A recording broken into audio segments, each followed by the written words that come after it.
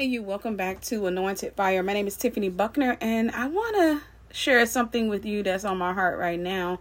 And that is, be very mindful of how you are toward people, especially children, because they really, truly never forget. Doesn't mean that people walk in unforgiveness, but people will always remember how you treat them. And I think about children a lot of times. We look at them as children, and for whatever reason, it is hard for us to conceptualize that those children will someday be adults with their own minds. Some of them are geniuses. Some of them will go on to do great things. Some of them will go on to do toxic and crazy things. We never know the direction a child's life is going to head in. All we see is the child. We see the foolishness that is bound up in a child's heart, and it's hard to see that child past that moment, past that stage, past that season. Consequently, we show our best and our worst selves to children. And the reason I'm thinking about this is I literally just sent a text to my aunt. This is the one aunt that I have a relationship with on my mother's side of the family. And the reason I have such a relationship with her is because this particular aunt, let me tell you something. First, before I go into this, let me say this.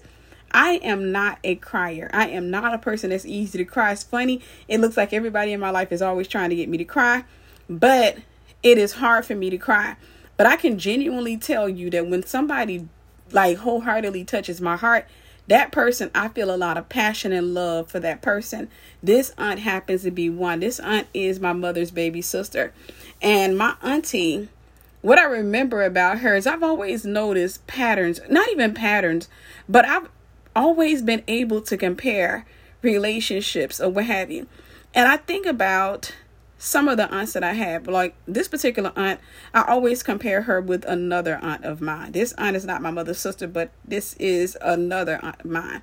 And I remember both of them, they lived out of town. And whenever they came in town, it was a big difference in how they treated us. One of the aunts, whenever she came into town, she treated us so poorly. I literally have a memory from the time I was about 5 years old. And I know my age because we moved pretty much just every year. But there's this one aunt. I remember waking up and my parents' room was across from me and my brother's bedroom. We were in a 2-bedroom house and a 2-bedroom apartment. And I had woke up. And so what I would do every morning whenever I woke up, whenever I came out of my bedroom, my bed was by the door because we had these. It was supposed to be a bunk bed, but my parents had separated them. Mine was directly in front of the door, and the door was always open. But whenever I woke up, I would always look straight across the hallway because my parents' room was straight across the hallway. And most of the time, or a lot of the time, the bedroom's door was open. And my mom worked so much, and at that time, my dad was working as well. And I didn't know their schedules. You're too young to understand schedules and stuff like that. So anytime I woke up, if, I wasn't being woken up for school, anytime I woke up, I would look directly across the hallway to see who was, see if my parents were in the bed.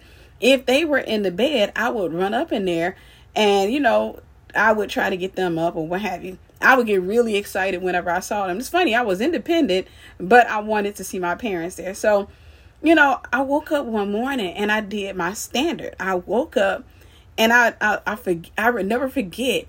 I looked into the room and my eyesight has never been superb. I needed glasses even when I was a kid, but my parents didn't get them because, one, I don't know if they knew I needed them. I'm pretty sure they did. But two, my parents couldn't really afford glasses. So anyhow, I walked out of my bedroom and I saw figures because, I don't see that good from a distance. I saw figures in the bed. I assumed it was my parents, but I just noticed that, they looked a little bit different. So I stood in my bedroom door. Literally, I stood there. Now, this is an apartment. It's not that big. And I'm standing there and I started wiping my eyes like a little kid does. Again, I was 5 years old. I started wiping my eyes because I'm trying to get my eyesight to clear up a little bit. And at the same time, I just woke up. So I'm probably feeling madder. I stand there and I start staring. And then I hear this aunt's voice. And this isn't the aunt that I'm talking about that I have such a heart for, but this is an aunt that I really don't have a relationship with. I hear her voice and I notice that, I see a figure behind her. And as my eyesight clears up, I can see better. I can see there's a man behind her and he's moving. I see him behind her. She's got her face. She's facing me. She's facing the door, but he's behind her and he's completely oblivious to the fact that I'm standing there. So I could assume, I think I realize now that they were having sex, but they would, in that particular position. So she saw me standing there, and I think she thought I was just enjoying a porn show when I wasn't. I was literally just standing there because I couldn't see, and I was trying to see if that was my parents. I just kind of felt like that don't look like my parents. So I heard the aunt's voice. She said, "Bring your A here." And I walked up or what have you, and I realized I was in trouble because I didn't know, first and foremost, they weren't supposed to be in my parents' bed, right? But my parents were not at home. They were at work. So I walked up, and this particular aunt, she grabs she said, "Give me your hand." And she grabbed a comb off of the nightstand, and she made me ball my hand up. She started beating my knuckles with the comb. And I started crying. I was crying. I walked out the room, and I had just woken up. Literally, I didn't know what I had done wrong. Growing up, I knew that she was no fan of my mother's children. I remember all the time she gossiped about us and all of those crazy things. And growing up, I never understood why my parents tolerated her. I never understood that because it was very clear, like she had such a negative disposition toward our family, toward my mom's children and stuff like that. She had such a negative disposition. Another thing I remember was over the years, what she would do was whenever she came into town, she would eat. Like if she came in, she would eat our food. She would even, she'd eat our food up, but then she would always make it a point to say, that's my food whenever she put something in the refrigerator. Again, I was young, but I was smart enough to know that that wasn't right. I remember one particular time she came into town and, she had her kids and everything. And I had woke up in the morning, and I was a teenager at this time. Woke up in the morning and I probably woke up in the afternoon, but I smelled food. And, you're a kid, you're a teenager, your appetite is through the roof. I smell food. I know they're in town or what have you. I smell food. And I walk into the living room thinking, okay, we're about to eat good. And when I go into the living room, into the dining room, I see her and her kids sitting at the table eating KFC. And she made a comment. She was like, "This is just for my kids. It's just for my children." And I didn't say a word. I just said, okay. So I went to the refrigerator to try to find myself something to eat. And that was that. I never understood why my mom tolerated that behavior. Growing up, as I started to get my voice, as I started to get more of my identity. As a matter of fact, I take that back. When I was a kid, I would talk to my mom like, that's not right. Mom, you're allowing people. And my mom would always say, well, family, sometimes people just got problems. And I'm like, I don't care about that. At the end of the day, that's not right. So that particular aunt, I didn't develop a heart for her because she didn't have a heart for us. The other aunt, my mom's baby sister, she has always been different. She would come in from out of town, and every time she came in, even though, she's an adult, she never distinguished us from her children. She never made me feel like I was not her relative. She never made my brother feel that way or my sister feel that way. She never did that. One of the things I remember, every time she came into town, every time, she would do like most people when they come into town. They're going to eat or what have you. My mom would cook or what have you because, you're in Mississippi. You want to have a home cooked meal. But there were times because my mom worked 2 jobs, she would go out to eat. And I remember she would call me into the living room because I pretty much lived in my bedroom. She would call me into the living room. She said, Tiff. And I'd come up in there and she'd say, I'm about to head to McDonald's or I'm about to head here. What do you want? And then she called my brother and my sister. She's like, what do y'all want? Or what have you. She never said you can get a small burger. She never said any of those things. And, as a teenager, I'd be like, Big Mac combo and a Coke. And she said, okay. And she asked my brother. She always did that. Always. And it was those small things that I never forgot. It was those tiny things. And I think it was because I saw a difference in how she treated me versus how my other aunts and uncles treated me. I saw a big difference in how she was. And I don't want to even say uncles because, for example, my Uncle Mannix, God rest his soul, whenever he came into town, he was like that. He would always make sure that, he cooked, he took care of us. A lot of times he didn't go out to eat when he came into town. I remember that. He didn't go out to eat. Most of the time, my mom was working 2 jobs. Whenever he came into town, even though he was struggling financially, he would always go to the store. I remember he loved to buy pork steak, and I was not a fan of pork. But he would go to the store. He would go into that kitchen, and he would cook. And then he'd wake me up and be like, "Hey, y'all, come up in here and eat. Get up so y'all can go ahead and eat. Go up and get up so y'all can go ahead and eat." I had another uncle. I couldn't stand him. I remember him every time. He never would do anything. He would just kind of. He just kind of felt like he needed to take whatever he needed, whenever he came into town or what have you. He needed somewhere to stay, and he was just going to eat, and he wasn't going to buy nothing, and he wasn't going to do anything or what have you. And I remember him, one thing I couldn't stand about him, he was the uncle that thought everything was funny. And like if my mom went and got Big Macs for everybody, he would always come up to us, and he'd say, hold up, before you bite that. And he'd, do stuff in a joking way. So it wasn't necessarily offensive, but it was offensive at the time. And he would do stuff in a joking way. He'd be like, "I got to taste that to make sure it ain't poison." And I'm like, no, he's like, just one bite, just one bite, just one bite. And I remember he would grab each one of our Big Macs. He'd get mine first, and he would darn near bite it in half. And I started crying because the majority of my Big Mac was gone, or a large portion of my Big Mac was gone, because he didn't take no normal bite. He would make sure he wrapped his whole mouth around the hamburger and took as big of a bite as possible. But going back to this particular aunt, I just texted her, what have you, and I was telling her, "Hey, I got you down as my emergency contact information for everything." And when I was texting her that, I started feeling like tears welled up, and I just felt this gratitude towards her because, like I said, she has always been very compassionate toward us, always loving, or what have you. She never made us feel like we were, like we my mom kids and we just mistakes, or we bad, or we this and we that. She never made us feel like that, even though my mom did have some troubled kids. My mom did have some trouble. My sister stayed in trouble. My brother stayed in trouble.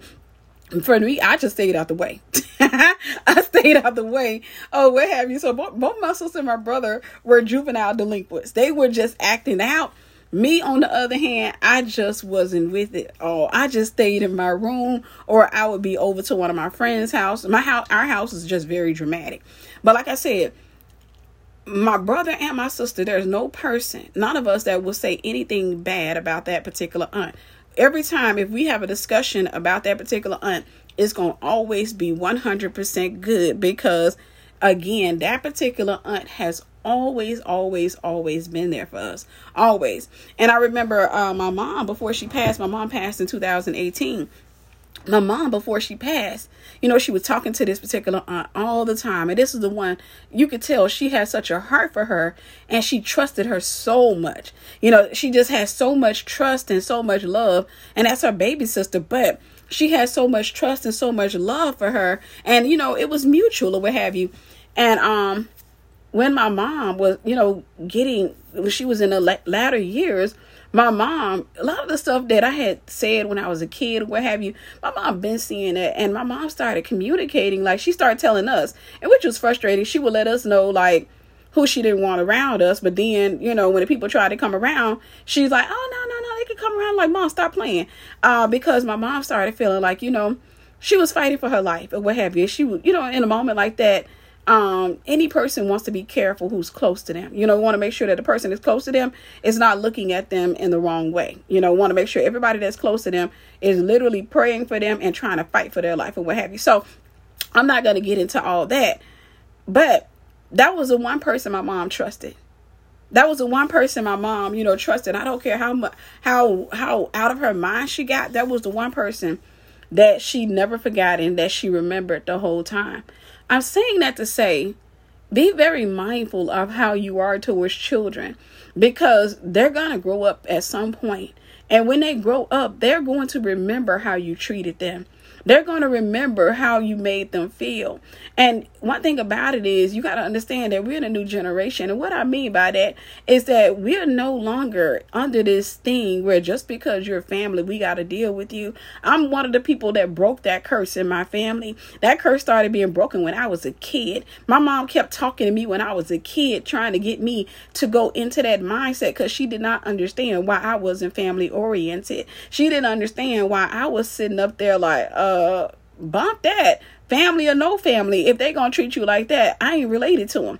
She didn't understand my attitude or my position towards family. But you know what? I realize now that was a part of my wiring. That was a part of my anointing coming into play. That was a part of who I am in Christ coming into play. My mom didn't see that. My mom didn't understand that because my mom had been always taught family's family. So she kept some really toxic, broken people around her that honestly, genuinely, many of them didn't wholeheartedly care for her. You know, they didn't care for her. And she knew that. But my mom was just one of those people who, if your family, that's just where you are, you know, and I'm still going to love you. And that sounds Christian. And I can understand it. And I can kind of partially agree with it. I can say that's where you are and I'm going to love you. But I also, this is where me and my mom differ. I don't have to fool with you. I can love you from a distance. I'm not going to bring people into my life that I do not trust. You know, it's very similar to, I remember when I was married and my ex, you know, he had this relative of his, this young relative, this nephew of his that, you know, he had a problem with being rogue, meaning he liked to steal stuff. And at one point he was about to have to come to live with us. And I told my ex, I said, listen, I'm not playing these games because I'm not about to have a bunch of stuff coming up missing in my house and he gonna be sitting up here lying. I'm not playing these games. And I said, you know, I don't want to have anybody in my house that we cannot trust.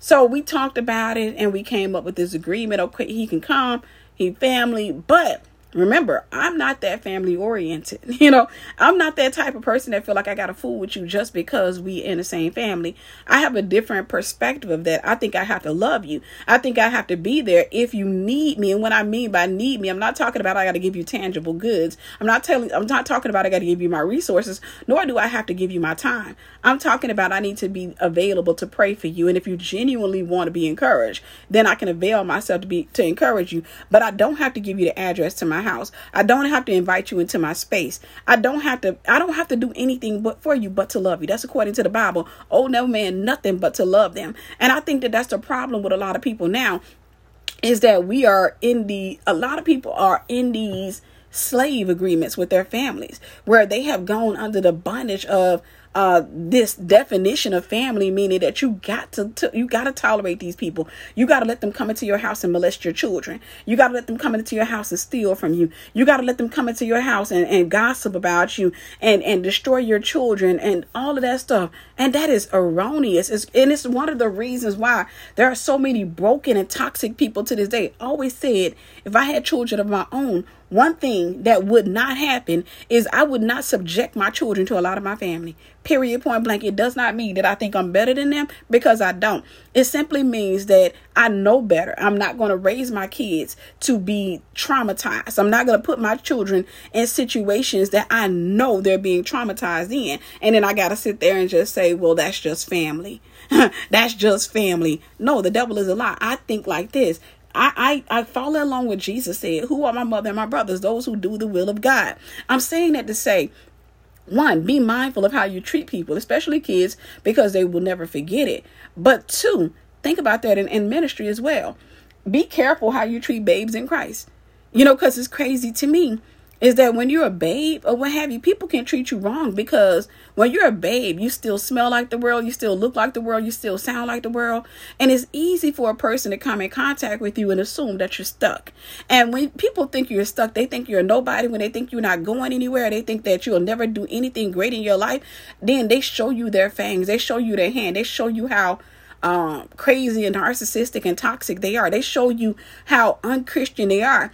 But those same people, when they see the hand of God on your life, when they see that they could not hold you back, when they see that there was nothing that they could do to sabotage you, those same people will turn around and paint a mask on their face and try to present themselves differently, and then pretty much demand and use Christian needs to say, hey, you're supposed to love us.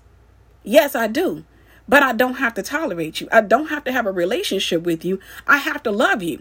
And so that means that for me, I believe who you are, and I adjust my expectations accordingly. You know, I've been talking about this for years, and I came across a clip of not Apostle Bishop T.D. Jakes talking about this. I came across this clip yesterday, and he was talking about, you know, like, for example, Whatever you don't do, he adjusts his expectations. I've been saying that for years. I adjust my expectations to how you treat me, not just in my high place, in my low place. I adjust my expectations to that because that's the real you. When I'm in my low place, when I'm a baby, because you're going to be a baby in some areas, you can be mature in other areas. You know, you are a multifaceted, multidimensional creature. So you can be a babe in some areas and a mature adult in other areas. And for me, how you show me in the areas where I'm a babe, that's what I believe about you. I don't believe what you show me in the areas where you feel like I'm an adult, where you feel like I'm a benefit to you. I don't believe that face. I believe in how you treat me, and everything that you do, I believe that's what you do. You know, I believe that about you. That right there, that's called faith. I have faith. That's called trust. I trust what you show me. I trust your pattern, not your words. And I've learned, and this is why I say there are benefits to trauma, because people can call that trauma. And this is one of the things I've learned too, is people always try to make you feel like it's your trauma that makes you look at life this way. It's your trauma to make you, and I can agree to an extent, but another way I look at it is, though, no, it's not always trauma. Trauma made you wise. If you heal from the trauma, trauma made you wise. Trauma made you stop thinking that a person that treated you bad is all of a sudden going to start treating you good, and now that person has changed. That's not the way that it works. People show you their true hand when they feel like you can't benefit them. Like, for example, if I was an old lady and I needed somebody to take care of me, and, you know, I was of no benefit, or if I didn't have a voice, I couldn't communicate what you were doing to me, you would show me your true self. If you happen to be a good person, you would take good care of me. You know, regardless of what you felt like you can or could not benefit from me, you would take good care of me. You would speak good to me. I don't care how grumpy I get. You would speak good to me. You would treat me well. If you had to put me up in a nursing home because, you know, I was a little bit too much for you, you would try to put me up in the best nursing home. You would check in on me. You would talk to them and say, hey, listen, she's a good person. You know, this, that, and the other. But if you're not a good person, you would show me that. Right there in that moment, you would treat me like crap because I don't have a voice. I think about my dog. You know, my dog, that's my baby, right?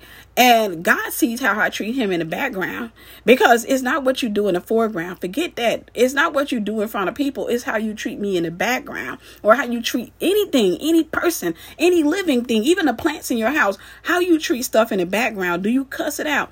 And I think about how I treat my dog. And my dog, I treat him like he's my child. You know, I treat him. And when I say, let me make sure I make a distinction, because some people treat their children bad.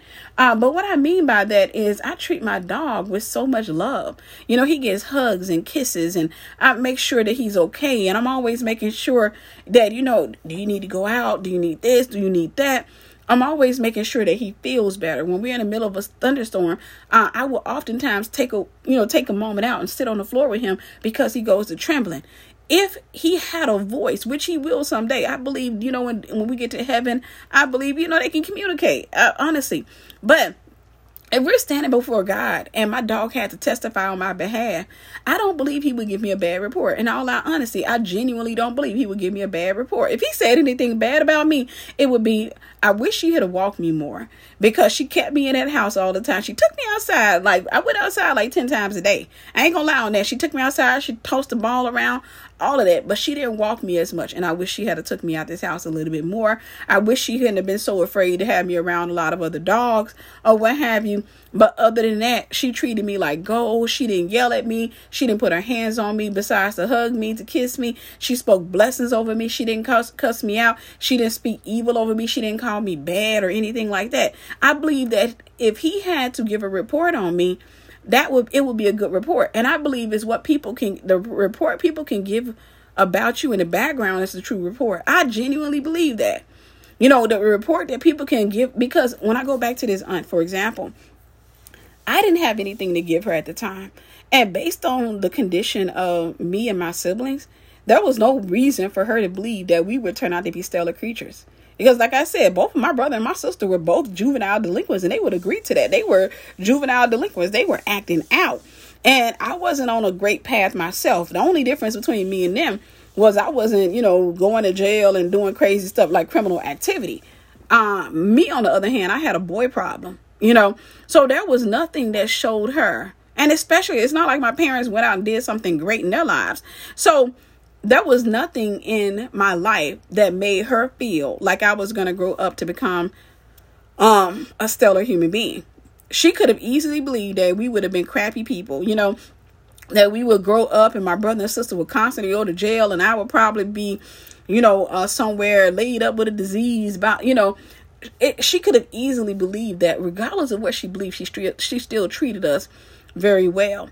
I had another aunt to get in the car with me, and this is before I really started having sex. I don't think before I started having sex, period. I've been molested before, but before I started having sex, I was a teenager and we were going to visit my grandmother. And I remember this aunt, we put this Salt and Pepper CD in, and I was in the backseat. My mom was driving. And that's one of the things I never understood about my mom, was that my mom would let people say bad things about her children. I always questioned her about that. Whenever we got away from the people, I used to question her sometimes in front of them, because I would tell her, Mom, they will not let you say anything bad about their kids. Why do you let these people talk bad about your children? And my mom's answer would, and my brother and sister would attest to this, my mom's answer would be, sometimes people are just crazy. I don't pay them no attention or what have you. And I'm like, no, you don't let people talk bad about your kids. I didn't understand the concept of a curse then, but if I had known then, I would have been like, Mom, why you let people speak, spells and curses over your kids or what have you? But I just asked her, I said, Mom, why you let people speak evil of your kids? I would never do that. And I said, oh, Mom, say something to her about her kid. Ask her this, ask her that. I guarantee you. And I remember we were in a car, I was in the back seat, and there was this part that came on about, and it was like this little short snippet. And, before, because it was a tape, it wasn't a CD, it was a tape. It was a salt and pepper tape. And they had this, I think you call it a monologue. It was a monologue of this girl. And she was talking about, she had sex with her boyfriend. And it was before the song came on. She was just talking and she was crying. And she was saying she had sex with her boyfriend. And now she found out she got HIV and all that. And I remember the aunt, she turned the radio down. She said, that's Tiffany right there. That's going to be Tiffany right there. That's going to be Tiffany. And I looked like, what in the world? I'm not going to get no HIV. And I praised the name of the living God that it never came to pass. And of course, when I got older and I realized curses, I specifically targeted that curse and canceled it out. I canceled those words. It's not that people, here's the thing. Believe it or not, when people speak evil of you, they want it to come to pass, not always because they hate you, but a lot of times because that's what they believe. And for them, they want it to come to pass so they can say, I told you. I was the first one to call it. See, I was the first one. See, didn't I say this? Could I have caught HIV in my youth? Oh, absolutely. When I got out there and started dating, I was dating. Yeah.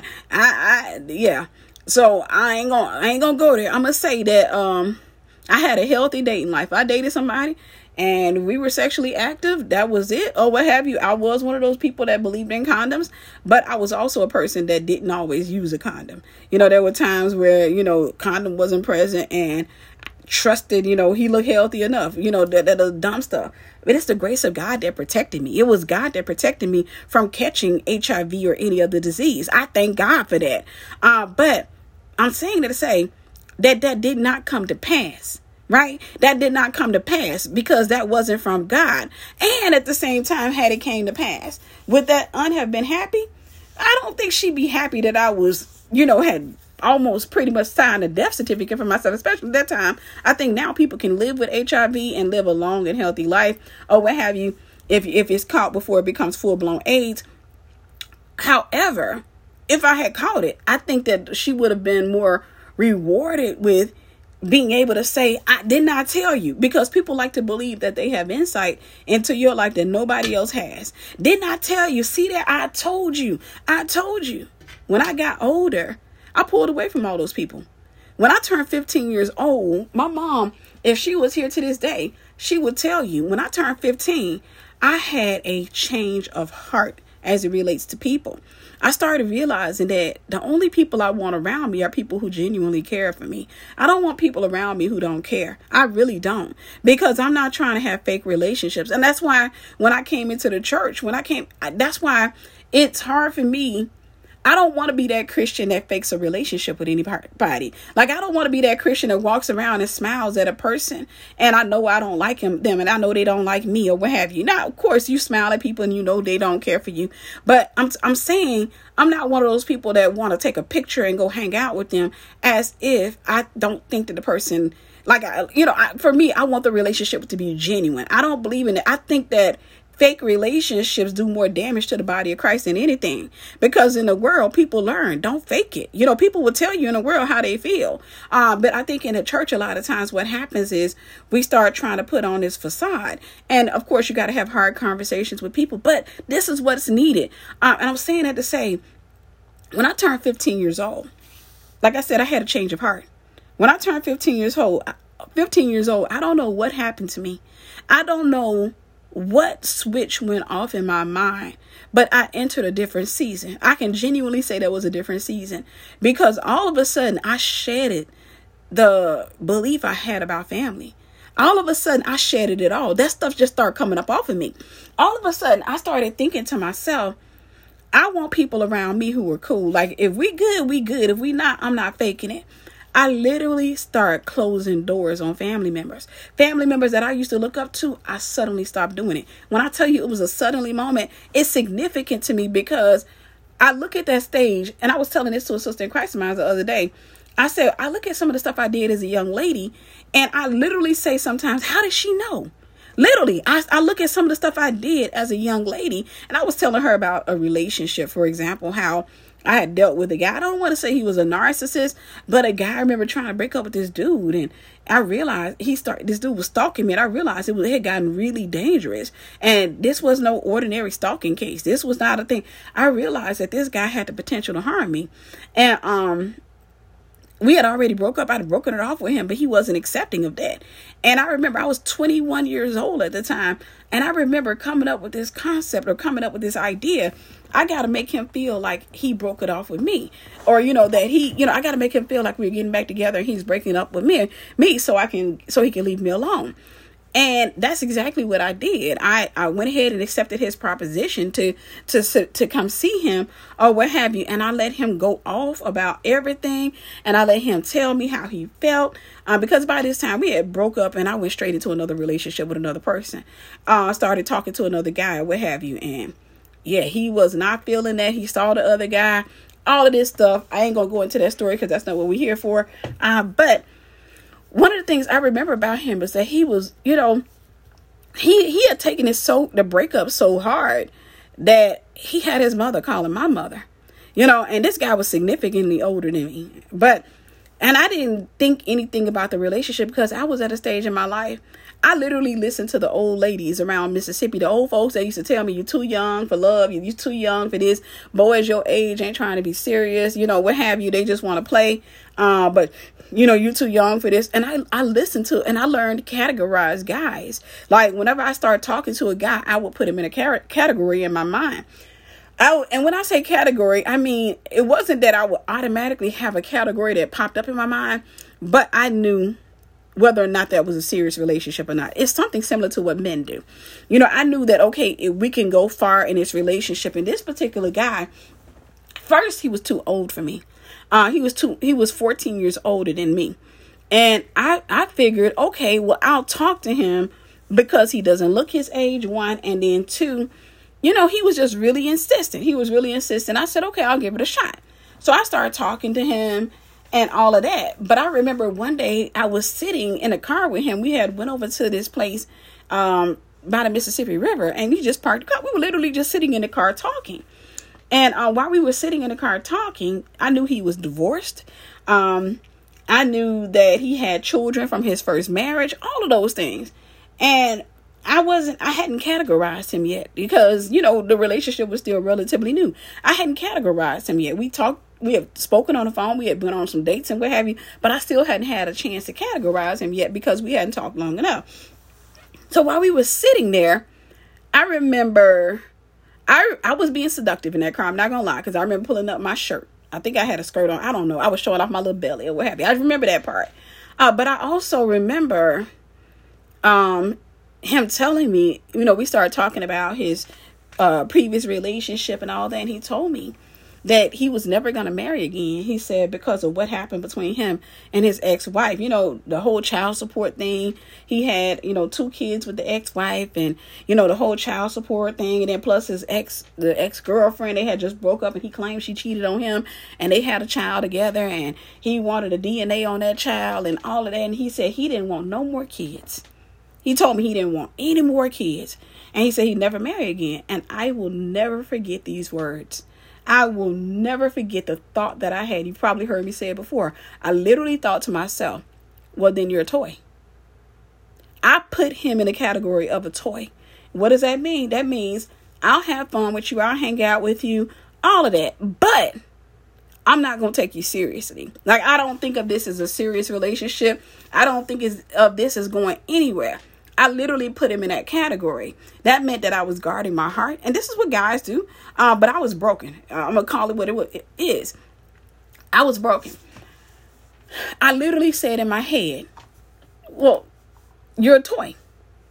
And again, what I meant by that, I meant I'm not going to put my head, I'm not going to put my mind into thinking that something would potentially come from this.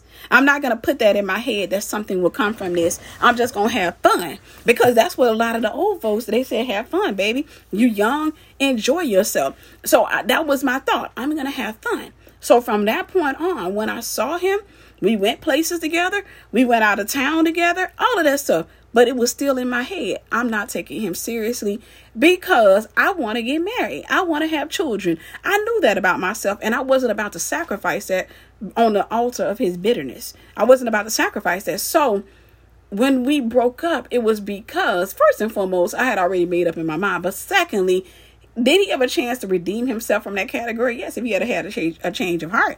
But I wasn't trying to give him a change of heart. I didn't try to talk him out of that. I said, okay, because that's just how I've always been with people, is that I won't talk you out of how you are. I will just adjust my expectations according to what you think.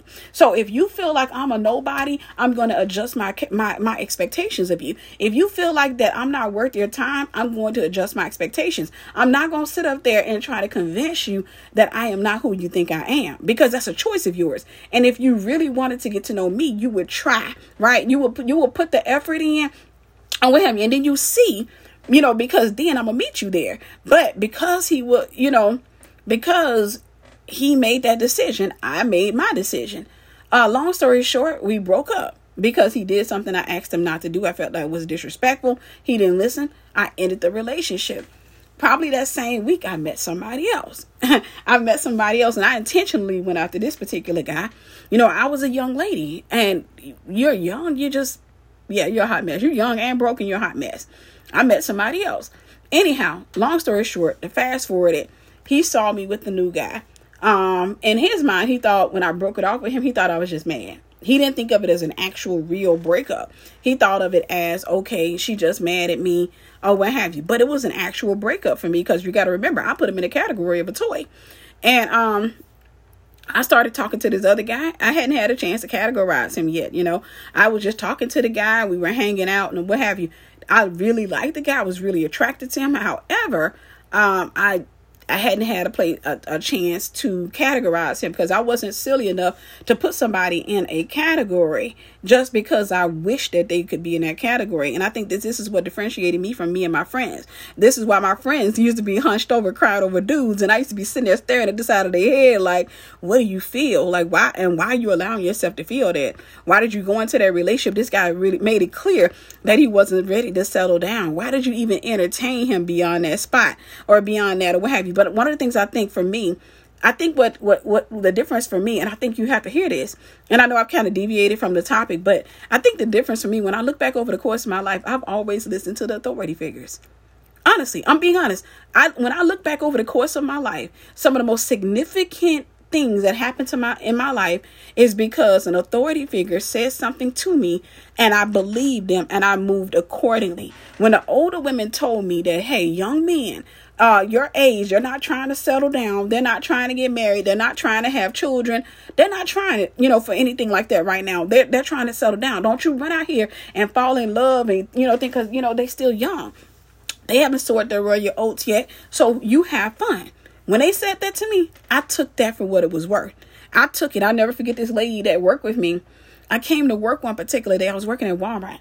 And this lady, and I'm not saying it was good advice, guys. I'm just saying that was the way that I was. That's my point in that. This lady that worked with me, it's a beautiful woman, always had, guys bringing her stuff. She seemed to be financially sound, even though we were working in, retail. But I remember I was bragging that day about, I got a date tonight, hot date or what have you. I don't remember who I called myself about the date. I just remember I had a date that night, and it was early in the morning. We were at work and I was talking about I had a date. And she overheard me. She heard me talking. And the next day I came up in there and I started making, jokes about how I was hungry. I was like, I needed $5 to get me something to eat. And I said I was going to call my mom. I don't remember what. But I remember this woman, she was 40. She was, I think, 42 years old. She walked up to me. She said, "That's what's wrong with y'all young people now." And I was like, "What?" She said, "Wasn't it you yesterday bragging about having a hot date and you ain't even got $5 to get yourself nothing to eat?" And when I tell you, I felt like a $2 hoe. That's what I felt like. I felt like crap. Now, did I have sex with the guy the day before? No. But I'm saying I felt like crap because the point that she made to me was, she asked me if something happened. That's what I remember. I don't remember who I went on a date with, but I do remember she asked me if anything happened. I remember telling her no, and I was being honest. And she was like, "But I bet he tried." And I'm like, "Well, guys are always trying to, move in for a kiss or something." She said, "My point is, a man is not afraid to let you know what he needs or what he wants." And she said, "Y'all young girls be too afraid. That's why y'all be walking around." She said, "You bragging about a hot date and now you come to work and you ain't got $5 to get you something to eat." And when I tell you, I felt like a piece of crap. I really did. But it changed the way that I thought. It honestly did. It changed the way that I thought. I stopped being afraid to say, "Hey, can I get $10? Can I get $100? Can I get this? Or can I get that?" I did take advice from another older person who told me never take something from somebody you don't genuinely like. I did take that advice. And I'm not going to say I followed it through 100%, but because I can think of times when I didn't follow it through. But for the most part, I thought, I took that advice or what have you. I'm saying that to say, listen, guys, there are kids out there that they will grow up to be, be magnanimous, amazing people. Right? You want to be mindful that you're not walking around making them feel like they're stuck in the season that they're in. It may look like that, and it may be true for some kids. Some children are truly stuck, and what you see right now is what you're going to see in the future. And it's sad to say, but maybe what if you could be the catalyst for that change? What if the way you see them could be the thing that motivates them? I think that when it came down to my aunt, I think that my aunt's perception, I looked up to her. I genuinely looked up to her, and I think her perception of us, and because of how she made us feel, she didn't make us feel like bad kids. She acted like an aunt.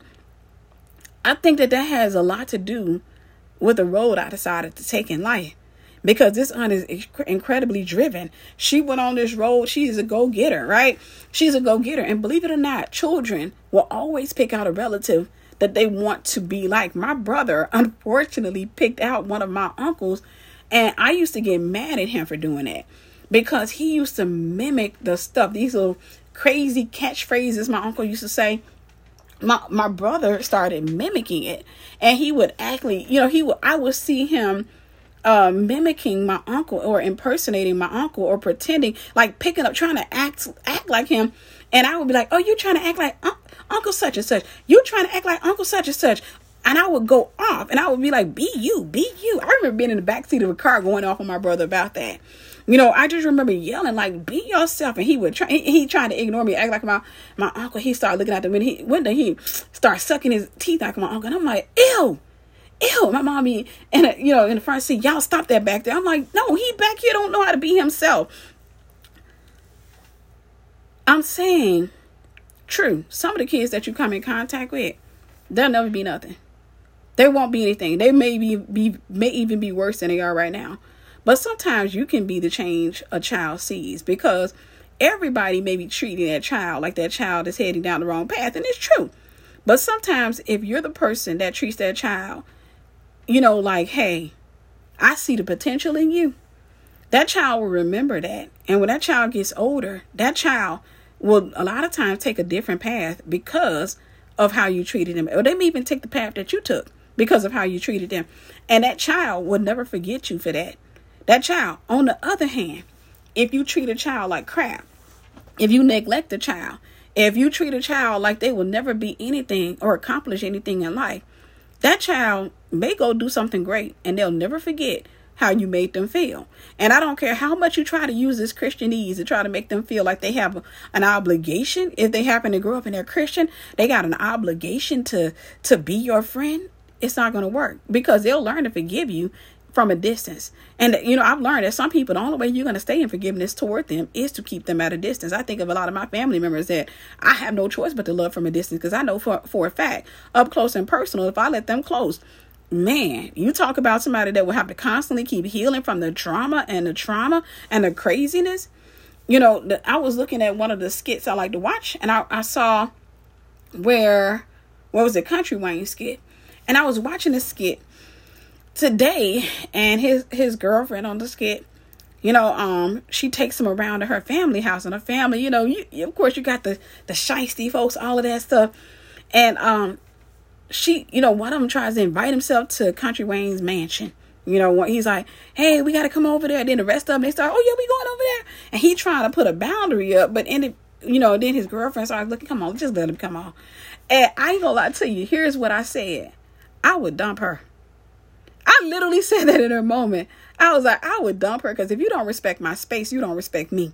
That was my first thought. And I know it's just a skit, but I'm just saying the character, I'm like, I would dump her because if I've done all this hard work to get toxic people out of my life, you're not going to turn around and then bring them back in my life. What would it look like for me to deal with my husband's toxic family when I don't even deal with my own?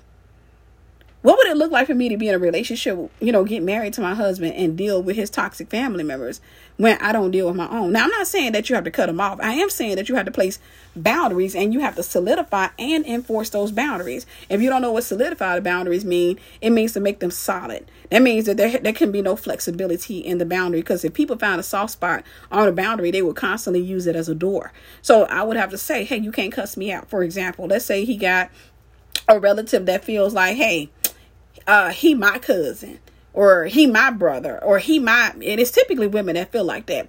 He my. So you better, no, that ain't how that work. He is his own person. He's his own individual. And I expect him to set those boundaries and say, hey, that's not okay. You're not going to do this or what have you. If you want to have a relationship with me, this is how things have to be. You have to let people know that that's not an option. The ultimate goal is to have a relationship with family. The ultimate goal is, but at the same time, you have to put the relationship on good terms, not necessarily your terms, but I would say God's terms. That means that you don't let people in your life, they can freely just pop up at your house when they want to. They can steal from you. This is the stuff that used to happen in my mom's house. She had family coming to her house and they would just straight up steal.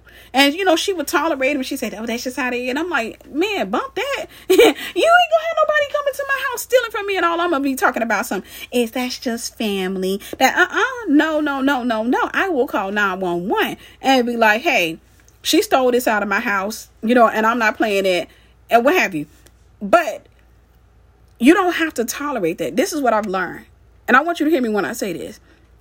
People who tolerate toxic family members, typically a lot of times, they don't go as far as God wants them to go because they have not forsaken those things that have forsaken God.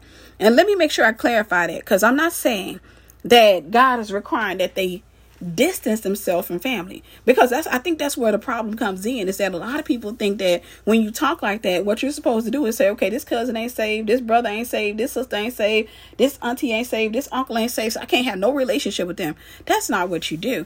What you do is you just simply draw up boundaries and you solidify them, meaning there is no give to those boundaries. I'm not saying you can't have grace for people, but I'm saying there is no give. For example, one of my rules, you can't pop up in my house. That's a rule. That's disrespectful. I don't pop up at nobody's house. That's a rule of mine. You can't just pop up in my house. I could be in my house chilling, with a nightgown on, real comfortable. I ain't got no plans. You can't pop up in my house. Two, when you come to my house, if you're a relative, if I invite you over, you can't just walk through my house. There's only select people that will ever have that grace. And it's typically people that, have been coming around and you have a good relationship with them or what have you. And it gets to the point where, your relationship with them is so intimate. And typically that could be like a parent. Sometimes it could be siblings. It depends on the closeness of your relationship. It can even be aunts and uncles, depending on the closeness. But the majority of people, 90% of people, will never get that particular freedom. So that means that when they come into the house, they come into the living room and they wait for you to say, have a seat. And then they have a seat. If they say, can I go to the bathroom? Yes, it's back here. But they don't have the flexibility or the permission to just go into your refrigerator or what have you. These are boundaries. And I think a lot of times what we're learning in the Black community is that a lot of our families don't understand boundaries. And so consequently, it makes it hard for us to have relationships with them, because when you start communicating your boundaries with them, they take offense to it. And the first thing they say is, you think you all that, or you think you better. And it's like that. That's not the case. We have to lose that label and understand that when people grow, then people have to set certain boundaries according to the height that they're in. They have to set certain boundaries, and in order for them to grow, they have to have those boundaries in place. Anyhow, that's my spiel for today. Just wanted to share with you just this moment I had. Like I said, when it comes to the aunt, I see that she texts me back. I'm about to go listen to it.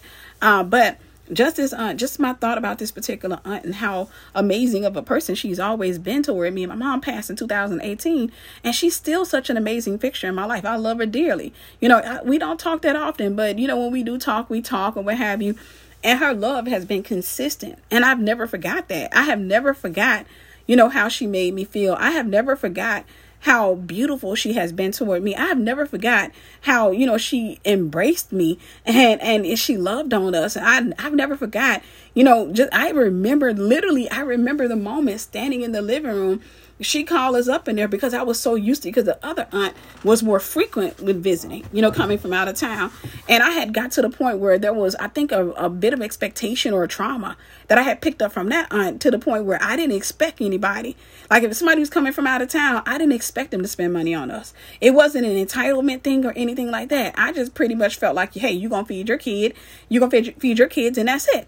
Or what have you. And I had made peace with that.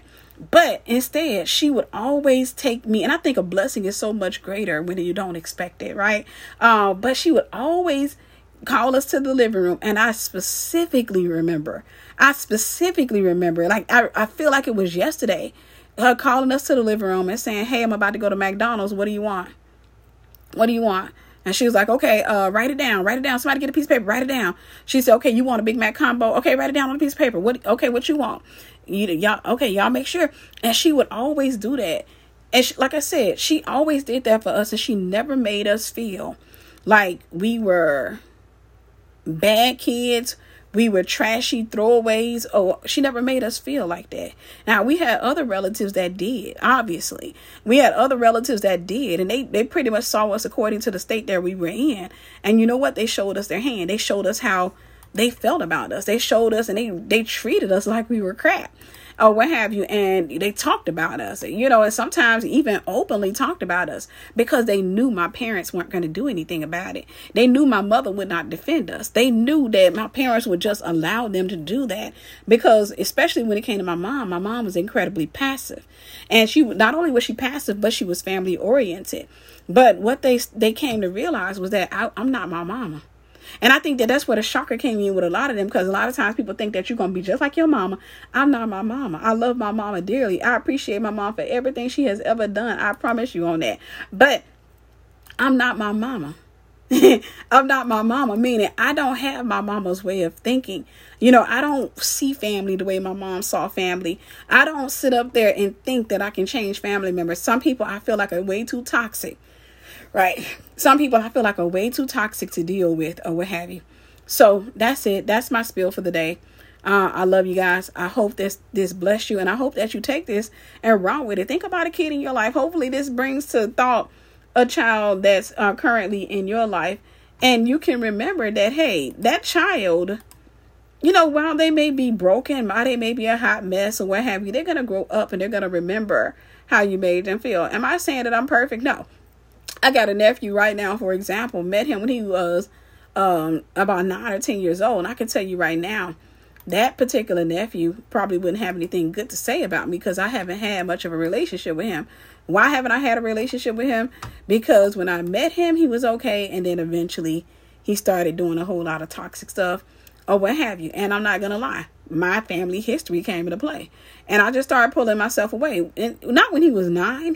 I was an active part of his life when he was 9, 10, all that stuff. But what ended up happening was as he got older and he started getting into those stages of rebellion and doing a lot of crazy stuff. Yeah, I did. I'm not going to lie. I pulled myself away. And I regret it now that I'm older. But he was going so deep into a whole lot of crazy stuff that I just really didn't want to be bothered with it. I didn't want to be bothered with it. But I realized that was how, it was my little family trauma, what have you, back then. But that's neither here nor there. But I'm saying that's something that he would never forget. So I'm showing you that I'm not a hypocrite in this, because I'm saying that at the end of the day, I got family members that remember how I treated them. My little sister's one of them. She talks about it pretty much anytime I would talk to her. She would talk about how I made her feel as a kid. She talks about, I mistreated her. I did this to her. I did that to her. And while, I didn't do it because, I hated her. I did it because she was, I was broken, one, and the child was spoiled. I don't care. And she hates when I say that. And that's her biggest trauma with me, right? Her biggest trauma, she said I always called her spoiled. But she was. But there's things that she can say about me that are true as well. So I'm saying don't be hypocritical in it, because at the end of the day, people are going to still remember. Anyhow, I hope this message bless you. I love you and God bless you.